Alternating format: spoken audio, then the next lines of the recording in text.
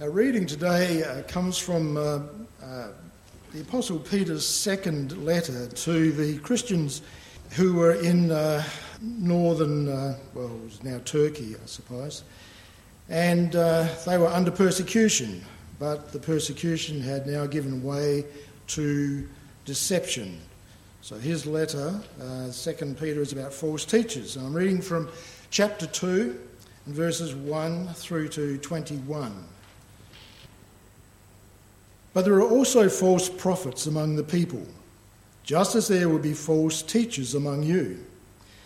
They will secretly introduce destructive heresies, even denying the sovereign Lord who bought them, bringing swift destruction on themselves. Many will follow their shameful ways and will bring the way of truth into disrepute. In their greed, these teachers will exploit you with stories they have made up. Their condemnation has long been hanging over them, and their destruction has not been sleeping. For if God did not spare the angels when they sinned, but sent them to hell, putting them in gloomy dungeons to be held for judgment, if he did not spare the ancient world when he brought the flood on its ungodly people, but protected Noah, a preacher of righteousness, and 7 others, if he condemned the cities of Sodom and Gomorrah by burning them to ashes and made them an example of what is going to happen to the ungodly, and if he rescued Lot, a righteous man, who was distressed by the filthy lives of lawless men, for that righteous man living among them day after day was tormented in his righteous soul by the lawless deeds he saw and heard. If this is so, then the Lord knows how to rescue godly men from trials and to hold the unrighteous for the day of judgment while continuing their punishment. This is especially true of those who follow the corrupt desire of the sinful nature and despise authority. Bold and arrogant, these men are not afraid to slander celestial beings, yet even angels, although they are stronger and more powerful, do not bring slanderous accusations against such beings in the presence of the Lord. But these men blaspheme in matters they do not understand. They are like brute beasts, creatures of instinct, born only to be caught and destroyed, and like beasts they too will perish. They will be paid back with harm for the harm they have done. Their idea of pleasure is to carouse in broad daylight. They are blots and blemishes, revelling in their pleasures while they feast with you. With their eyes full of adultery, they never stop sinning. They seduce the unstable. They are experts in greed, an accursed breed. They have left the straight way and wandered off to follow the way of Balaam, son of Beor, who loved the wages of wickedness. But he was rebuked for his wrongdoing by a donkey, a beast without speech, who spoke with a man's voice and restrained the prophet's madness. These men are springs without water and mists driven by a storm. Blackest darkness is reserved for them. For they mouth empty, boastful words, and by appealing to the lustful desires of the sinful human nature, they entice people who are just escaping from those who live in error. They promise them freedom, for they themselves are slaves of depravity. For a man is a slave to whatever has mastered him. If they have escaped the corruption of the world by knowing our Lord and Saviour Jesus Christ, and are again entangled in it and overcome, they are worse off at the end than they were at the beginning. It would have been better for them not to have known the way of righteousness than to have known it and then turned their backs on the sacred command that was passed on to them. Of them, the proverbs are true. A dog returns to its vomit, and a sow that is washed goes back to her wallowing in the mud. And this is the word of the Lord. And then finally, just before we turn to God's word, if you're a visitor and you heard that reading, you thought, what sort of a church is this? This is a golly, this is going to be bad news sermon. It sounds terrible. Well, it is terrible in one sense, this chapter, but it's also very encouraging. There's a lot in this chapter that's about judgment, and I'm going to hand that over to God. He worries about those sort of things. I want us to be prepared ourselves to make sure that we are not deceived by false teachers. That's what we're going to do, so let's turn to God's word. But before we do that, let's pray. Father, we thank you for your word, and we pray that your Spirit would be our guide, that we might know your will in our lives and that you would teach us this morning. We pray this in Jesus' name. Amen. I wonder what gets you really angry and really fired up. Does someone stealing your car park when you're about to go into it, does that rile you up? Do you save the best for your spouse? Do you get riled up, or your children? I remember, I was telling the story during the week to somebody, I remember getting really riled up with our children one day, and they were about 3 or 4 or 5 or something, and they're making all this racket on the back veranda of our house. We lived in Fairfield in Sydney, and I was really riled up at this noise they were making. Then I realised that there was an earthquake that morning in Newcastle, and they weren't making the noise. It was the earthquake that was what was actually upsetting me. The Apostle Peter is riled up in this passage. There's no doubt about it. He is agitated. He is agitated by the fact that he is leaving and the church has been infiltrated by false teachers and false prophets. And he wants to warn the people against them. These are not just minor false prophets or minor false teachers, minor sort of heretics. There's something very big going on. And Peter wants to warn the people about it and warn us. So beware false teachers and beware falsely their message. There are also false teachers. There are also false prophets among the people, just as there were false teachers among you. They will secretly introduce destructive heresies, even denying the sovereign Lord who bought them, bringing swift destruction on themselves. Friends, if you remember nothing else from this message this morning, then just remember this. At the heart of what Peter is talking about, of what false teaching is a denial of Jesus. Peter's not talking here in this passage about difference of doctrine, which we could have a big discussion about, and there are very big differences that Christians have in doctrine. He's not wanting us to become what I call theological nitpickers, going around and making sure that everybody is as perfect as me. No, he's not doing that. He's warning them of something major. And the major thing is when they deny who Jesus is. Deny that he was not fully man. Deny that he was not fully God. Say that he was just a good teacher. Say the bones of Jesus are rotting in Israel. That he was just a political revolutionary, or in our day, that he was a wealthy man who wanted to bring us all prosperity. The false teachers in Peter's day were denying the person and work of Jesus. And why does Peter get riled up about it? Because he personally knew Jesus. He, as we talked about last week, witnessed the crucifixion and the resurrection. He was there at Pentecost when the Holy Spirit was poured down. And you can imagine Peter would want to say to the false teachers, you're saying that Jesus is not true? I was there. But Peter knows that he's not long left in this world, and there's going to be a day where there's not going to be apostles around to say, I saw it. So he's warning all Christians to come of those who would teach that Jesus wasn't the Lord. In our day, most cults deny the person and work of Jesus. It's at the heart of what the cults teach. It's no longer the person and work of Jesus. And it matters. It matters because bad theology leads to bad lives. There's lots when it comes to doctrine that we can disagree on. And I, as a Presbyterian minister, have always encouraged people to major on the majors and minor on the minors. Not get hung up about the smallest point of doctrine. That's not what Peter's talking about here. He's talking about what is central to our faith. You know, the Presbyterian Church, if you look at its history, it's not all noble. And the Presbyterian Church, as much as any, and sometimes more than other churches, has been a church that has split over the centuries, over all sorts of points of doctrine.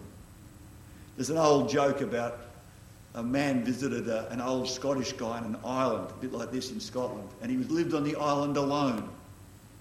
And this bloke went and visited him, and the fellow who lived on the island alone, he showed him around the island, and he showed him this beautiful church that he'd built.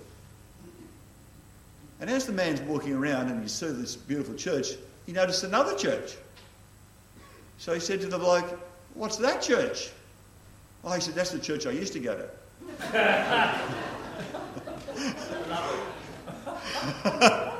Now, we laugh about that because there is a habit of splitting over things that don't matter. And he could make up his own. And he couldn't make up his own mind. Peter was worried about a message much more central, the denial of the person and work of Christ, right at the centre of our faith. And what matched with that was a problem with morality.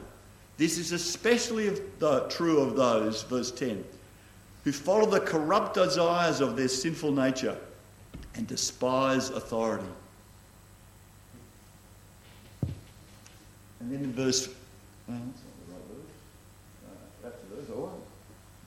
but these men blaspheme in matters they do not understand. They are like brute beasts, creatures of instinct, born only to be caught and destroyed.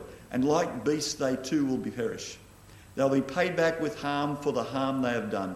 Their ideas of pleasure is to carouse in broad daylight. They are blots and blemishes, revelling in their pleasures while they feast with you.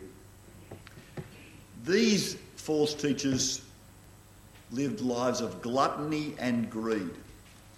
And again, if you look at the history of cults, cults normally start as conservative Christian groups. And then they go more and more off the rails, and at the heart of it is a denial of the person of Jesus. The leader, the false teacher, normally becomes completely and utterly morally corrupt while they are incredibly fierce at the obedience of their followers. It's extraordinary that this passage in 2 Peter is really, in many ways, a summary of 20th and 21st century cults, and Peter had no idea of what was going on. It hasn't changed. Cult leaders are often those who are strict on everybody else, but not on themselves. With eyes full of adultery, they never stop sinning. They seduce the unstable. They are experts in greed and accursed brood. They seduce the unstable. Again, that's a weakness of groups, that they look to those they can exploit. Now, here's the really scary part. I used to think there were cults and there were us. Does that make sense? There were cults and then there were proper churches. And the two were split by this huge chasm. Well, I don't think they are. I think it's a continuum. And I think we have to be careful where we are on the continuum, not just avoid the extremes. Not only is there a problem with cults and their message and their morality, but also their motives. Peter points out in verse 13, in their greed these teachers will exploit you with stories they've made up. Their condemnation has long been hanging over them, and their destruction has not been sleeping. These teachers will be condemned because of their greed. Should Christian leaders be greedy? Well, of course not. But, and it's interesting, isn't it? Jesus got most angry in his day when the leaders of the church were peddling things at church. He said, "You've turned my house my house of prayer into a house of thieves." If you do a Google search of wealthy ministers of religion, you don't have any trouble finding many. I found this fellow in South Africa who had been the centre of everyone's attention due to the expensive lifestyle that he leads. He owns one of the most expensive houses in Malawi. To add to it, he owns the most expensive fleet of vehicles. To crown it all, he has at least 3 private jets. The latest, purchased in 2016, cost him $37 million. Yeah. Are there those who continue to peddle the gospel for profit? Yes. You know, the ordination vows of a Presbyterian minister, Max, I could ask you, Max, and I'm sure you could quote them off by heart here. One of them says this. When you ordain a Presbyterian minister, they ask this question. Are zeal for the glory of God, love to the Lord Jesus Christ, and a desire to save souls, and not worldly interests or expectations, as far as you know your own heart, your great motives and chief inducements to the work of the holy ministry? I remember answering that question. They are, boldly. I'm not sure I'd be so confident in my own heart now. There's a lovely expression in the Navy, Max will know this well, when you ask a question of somebody and the question's got a bit of a dubious answer. If I ask you this question, Max, how do you reply? Good question, well asked. That's the Navy. It's the Navy's way of sort of trying to avoid the question, right? You ask a difficult question, they say, good question, well asked. I think if someone said to me now, our zeal for the glory of the Lord, the love of God, and a desire to save souls, and not worldly interests or expectations, your great motive, I think I'd say now, good question, well asked. I'd like them to be, is what I want to say. I remember being a young pastor for just about a year, and I don't remember to this day who told me this, but somebody sat me down and said, you know, Richard, there's only 2 reasons why people do Christian ministry. And it's not just full-time ministry he was talking about, any ministry. There's only 2 reasons why people are elders in the church, why they play the piano, why they're ministers, only 2 reasons. One is the glory of God, and the other is the glory of yourself. Now, that was a shocking thing to tell me, and it was a wonderful thing to tell me. Because if you understand that, and you know that, and you fight against that, you've got some hope. But if you don't, and think you're pure and your motives are always good, you're always in strife. The Presbyterian Church has rules about ministers, what they're paid, how they're paid, all those things. They exist because the church doesn't want to go off the rails when it comes to the greed of those involved in leadership. And they're also into manipulation. With eyes full of adultery, they never stop sinning, they seduce the unstable, they are experts in greed and a cursed brood. Guilt is used, not love. These sort of leaders, these false leaders, prey on those who are weak and make them weaker. They use knowledge as power. Again, I hope you hear me saying, I'm not here about a theological witch hunt. Do you know, I must confess, I have been once in my life had an accusation of heresy brought against me. I was teaching at the Theological College in New South Wales. I was teaching evangelism to the students, and I said to them one day, a bit of hyperbole. I will admit it was hyperbole, but the Lord used hyperbole, so that's my justification.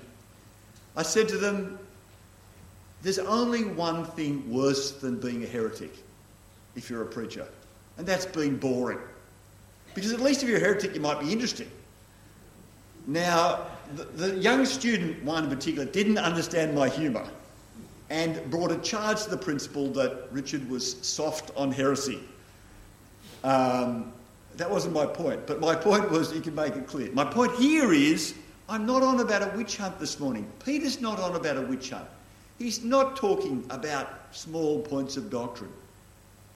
He's talking about major errors, what we would call cults, who prey on the weak, who manipulate people. And then Peter does something very strange in this passage. He's done all this dramatic teaching, and he now lurches to metaphor to try and explain his point. He uses 4 different metaphors. He says these false teachers are like men. They are like men. These men are like springs without water. Now that loses a bit in translation for us.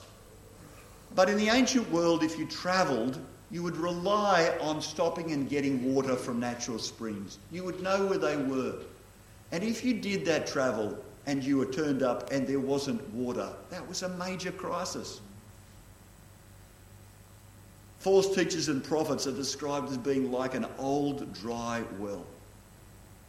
I have a friend with an electric vehicle. I don't have an electric vehicle and I don't really have any desire to have an electric vehicle. The more I know my friend and his electric vehicle, the more I don't have a desire. Because he recently travelled up to Brisbane from Tasmania, from Devonport, and he put the ferry across, and he had to plan the whole route on charging stations. And he went the inland road, and at most places he stopped, there were only 2 charging stations, and he had to hope there wasn't anybody else on them.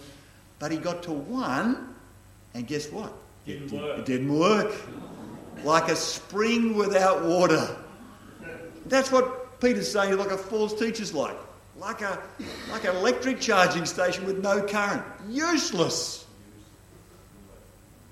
His second metaphor is like a mist. These men are springs without water, mists driven by a storm. You know what it's like when a storm comes in and you can see the mist come across the water and you can see the water disappear in front of you? And then you feel the rain. Max will attest, like me, it's magnificent on a ship when you can see that mist coming from a distance. And then it hits the ship. But of course, when you're in the midst of the ship, in the midst of the mist, what do you see? Nothing. And if the teaching is false, it's like not being able to see anything. It's like, and I didn't get a very graphic picture here, fortunately. One of them is the Proverbs are true, a dog returns to its vomit. Peter is quoting a proverb, 26:11. Now, those of you that have lovely pets know, lovely dogs, that dogs actually, it's not actually vomit. It's regurgitation. Or maybe that's just a splitting hairs. But what a dog does is if it chews something that's too big for... if it doesn't chew it small enough, the dog will regurgitate it, leave it for a while, and then come back to it. We don't find that at all pleasant, do we? None of us who've had dogs think that's nice. But it's not so bad for dogs. But it's terrible for false teachers. That's what Peter's saying. It's like the worst thing we can think of, the worst metaphor. And the final one, it's like a sow rolling in the mud. Again, please be a little bit sympathetic to the poor sow. Why do sows roll in the mud? Cool off. To cool off, right? They need to reduce their temperature. But Peter's saying that a false teacher will just go back to it. They'll just go back to it. In my 30-odd, 40-odd years of ministry, sadly, I have seen a number of Christian leaders and Christian associates fall from grace. And what has amazed me is how many of them have wanted to be restored quickly to ministry. And there's a warning there, I think. Peter's saying, be careful because the sow returns to the mud. There was a pastor in the States in the 80s, 70s, 80s. His name was Jimmy Baker. No. Jimmy and Tammy Baker ran a ministry called PTL, Praise the Lord. This incredible multi-million-dollar business with a television ministry that ended with Jimmy Baker going to court and charged with fraud and going to jail for fraud. Lost his marriage, lost his ministry, lost everything. In prison, Jimmy Baker didn't have anything to do. So what did he do? He read the only book that was available, which was the Bible. And after being in prison, he wrote a very good book, which I've read, called I Was Wrong, where he realised that he hadn't been preaching the Bible. He'd been preaching the bits of the Bible that fitted his message. And in prison, he read the whole Bible and thought, my goodness, what have I been saying? My goodness, what have I been doing? You think about it. The Old Testament warns about false prophets. Jesus warned about false prophets. Paul warned about false prophets. Peter warns here about false prophets. We need to be warned and we need to beware. Let me just end with 4 pieces of very practical advice. The passage before chapter 2, the end of chapter 1, was Peter explaining how the scriptures came about. So we need to test everyone by the scriptures. When you listen to a sermon, you just shouldn't walk away going, well, the preacher said that, it must be fine. Was it the scriptures? We need to test against the scriptures. We shouldn't accept office and reputation alone. Just because somebody's called a reverend, they have the office of the Presbyterian minister, means nothing. Alone. Of course we respect those offices, but the office is not the ultimate standard. The supreme standard of the Presbyterian Church is none other but the Word of God. And so we must judge everything against the Word of God, not accept office and reputation alone. If in doubt, seek wise counsel. If you're involved in any church, any Christian ministry at any time in your life and you're worried about it, then seek the advice of those you love. Seek the advice of those wise ones. And beware. But as I said, don't be a nitpicker. Let's pray. Father, we thank you for your word. Not the easiest part of the scriptures we've read today, not the most pleasant in many ways, and certainly we can be fearful of the genuine judgment that is coming on those who teach falsely. Lord, keep us from error. Give us the faith, each one of us, to be people who read your word, study your word, so that when we're exposed to those who might deny Jesus, we will immediately know this is not the gospel that we have committed ourselves to. Father, the Apostle Peter in his late of his life was no doubt concerned for the people going forward. We pray, Lord, that we too might be people faithful to the word, not nitpickers, but faithful to your word, seeking to honour you in spirit and in truth. Amen.